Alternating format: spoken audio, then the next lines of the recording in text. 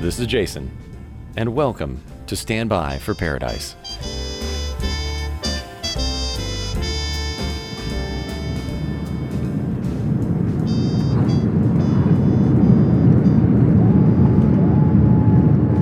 As we broke through the bottom of the cloud deck, I looked out the window at the tops of the palms. The uninterrupted jungle canopy filled the window with a uniform green carpet. There was only one problem. The windows on the right side of the plane were still showing nothing but the slate gray sky. Coming into the airstrip in Pan Flat, Cozumel, Mexico, the windows should have shown a bit of sky and a bit of ground on both sides, not only one or the other.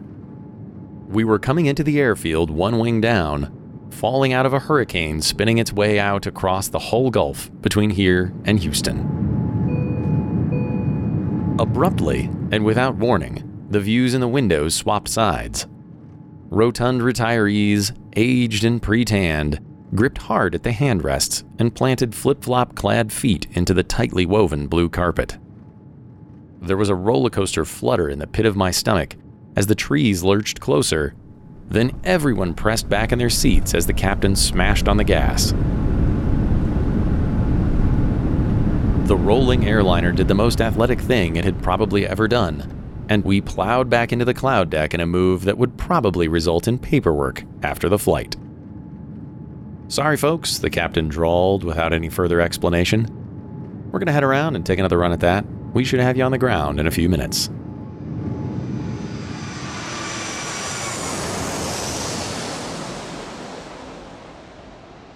On the ground in a few minutes, our plane disgorged its wobbly, slightly airsick contents down 2 sets of rolling stairs onto the sweltering tarmac.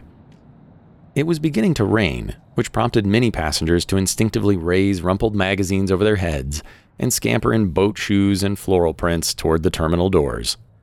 My wife and I kept an easy pace. It was so hot and humid, it scarcely mattered if you were hit with actual rain or not. Besides, we hadn't come to Mexico to hurry.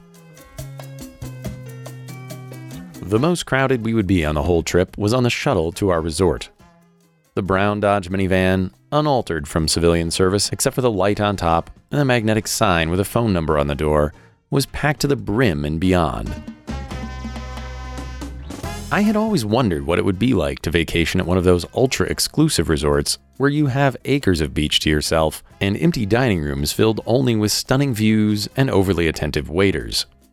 As we spilled from the van into the open-air lobby of our hotel, I realized I was about to find out what those resorts were like. A pile of money was not what had brought about this experience, though. For our hotel was normally a garden variety, budget all-inclusive for the masses.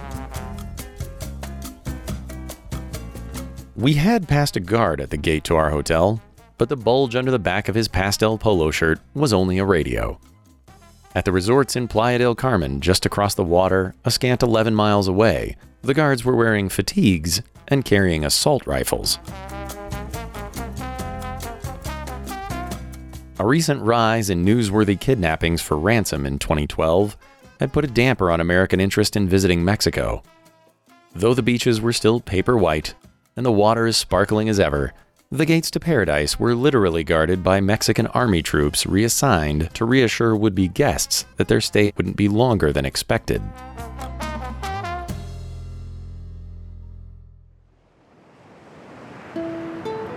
A Mai Tai with a military escort was not to the liking of many Americans, it seemed, and resort bookings had plummeted. Add to that our early season hurricane, and the bungalows along the water stood in empty, shuttered rows. The hammocks all swayed in the breeze, but listlessly and empty, rather than slowly under the weight of some relaxing middle manager from Georgia or Texas. The bar stools sat mostly empty around the tiki hut beyond the pools. Floral-shirted bartenders talked to one another as there was no one else to talk to. No laughing packs of escaping suburban soccer moms having their Mamma Mia moment were to be found toying with one timid shot of tequila to celebrate a wedding, a divorce, or both. Only a few middle-aged men sauntered along the flower-draped paths, Hawaiian shirts open over their beer guts to let out the building heat of a sunburn from an ill-timed nap. The whole place had a strange, out-of-kilter feel to it, but we didn't mind. Not one of the 6 people in our party were the resort type anyhow. We would sooner have been out and about, exploring on our own, rather than cooped up in the cloistered paradise of this little Disneyland version of Mexico. You may as well try anything once if you can, though, including being pampered. Days passed in that strange way that can only happen when you are completely cared for by people you never really see. Each day had a similar rhythm of beach time, showers, naps, little adventures on the water, and then hunting up a real shirt to put on for the daily trek to try a new dining room somewhere on the resort.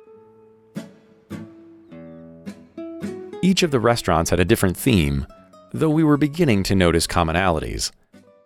The red sauce on the pizzas at the Italian place had a similar tang to the mild salsa that came with the chips down by the water. The desserts in the American joint at the end of the private beach looked suspiciously like the ones served at lunch under the wide veranda next to the pool with the swim-up bar. The guests at the resort were starting to look similar as well. There were so few of us that it was impossible not to recognize one another. We would sometimes wave awkwardly as we crossed paths going down to the water or coming back to mill about haphazardly like cows outside a barn as we waited for the lunch spots to be opened.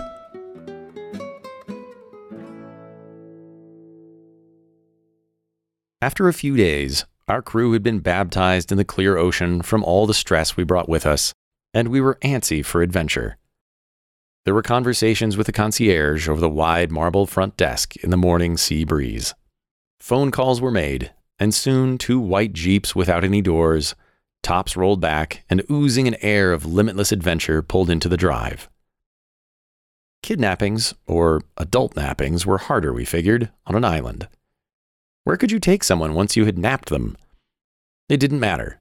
We needed some open air and the edgy fun of not keeping your hands and feet inside the vehicle at all times.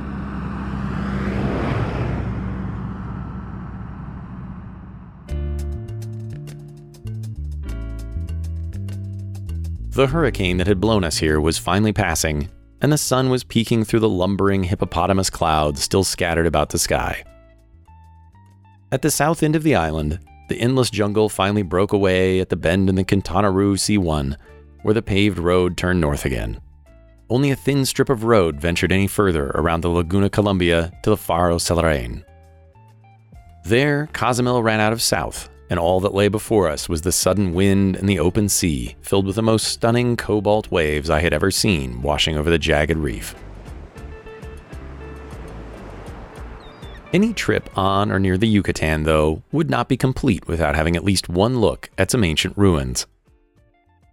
Driving back up the coast, we were still bathed in the fresh wind off the sea until we reached the only turn at Mezcalitos, where the road plunges left into the jungle and across the island. Deeper and deeper inland we drove, leaving the lone highway and heading further north through the unmolested jungle. Buzzing along the road in our Jeeps under the jungle fronds had suggested a Jurassic Park feel, but touring the ruins, things were getting downright Indiana Jones.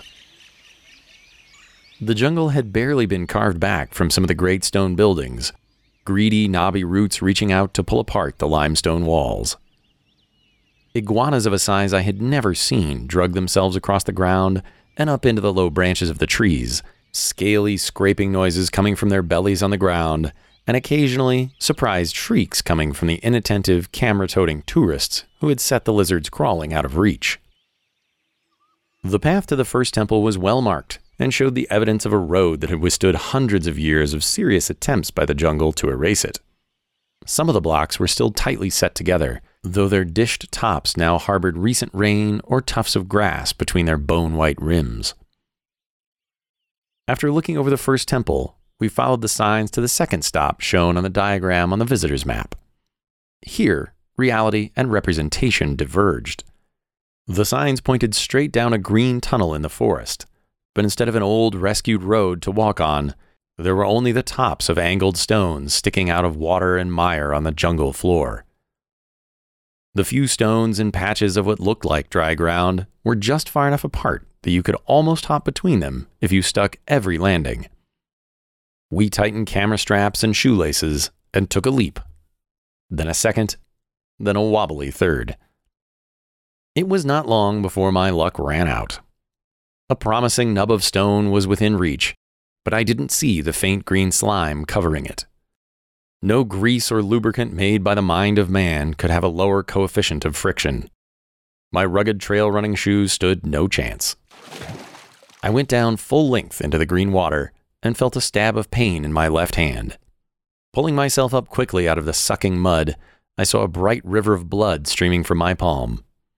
Of all the places on earth I could think to get an open wound, this was one of the least inviting. My head began swimming with dark thoughts about what kind of superbugs and mysterious tropical diseases had probably leapt eagerly under my skin in the murky water. We were far enough in that seeing the rest of the ruins seemed as quick as trying to go back. We used the last of my water in a futile attempt to clean the wound and went on looking at the jungle slowly reclaiming the temples.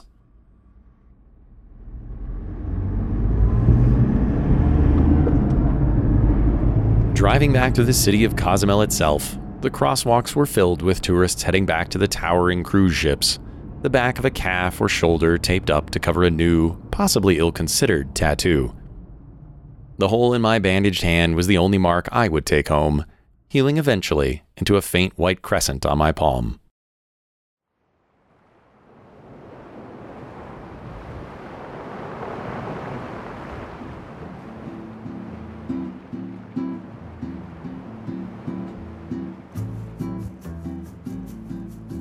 That night, after taking a pile of mystery medications bought at a pharmacy with a few pesos and some very dodgy, rusty Spanish, I sat at the end of the tiki bar, one bandaged hand on the counter and the other around a 50-cent Mexican lager. The sea breeze and empty beach were behind me, and the pool sat as glassy and empty under the strings of party lights as the photo in the brochure. Everyone else had gone to bed early after our big day on the road, tired as you can only be after a day in the wind and sun. I turned to the sea and looked out at the twinkling lights of Playa del Carmen just visible above the dark water. Taking a sip of my beer, I looked past the lights into the great darkness beyond. I thought about the soldiers standing at the gates of those resorts across the water, and the quagmire of drugs headed to the States and tourists coming back down that kept this local economy thriving and in peril at the same time. I let my mind fill with visions of the wild, endless jungle and the ancient temples it had eaten over the centuries. The little walled-in slice of ocean front I sat on was so small, so tame.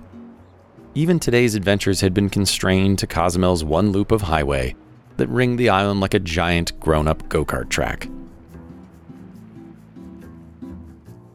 A few days later, I closed the door to our cabana for the last time and went to find my wife sitting by her luggage in the shade of the high, open lobby.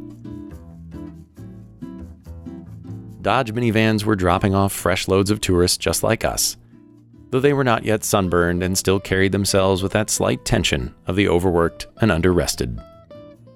They prodded at their smartphones habitually and uselessly, as back then few U.S. carriers had signal on the island. Finally, we piled into a van and drove out past the guard in his pastel polo shirt. Everyone in the back passed a few pesos forward to tip our driver. It was time to shed the last foreign currency we couldn't spend at home and get ready to be blasted back to our daily lives courtesy of American Airlines. The week had been blissfully uneventful, allowing us to build up the energy for a fresh start on life that only vacations can provide. I looked at the clear skies over the Gulf and hoped our departure would be less eventful than our arrival. It is, after all, harder to get a second try at a takeoff than a landing.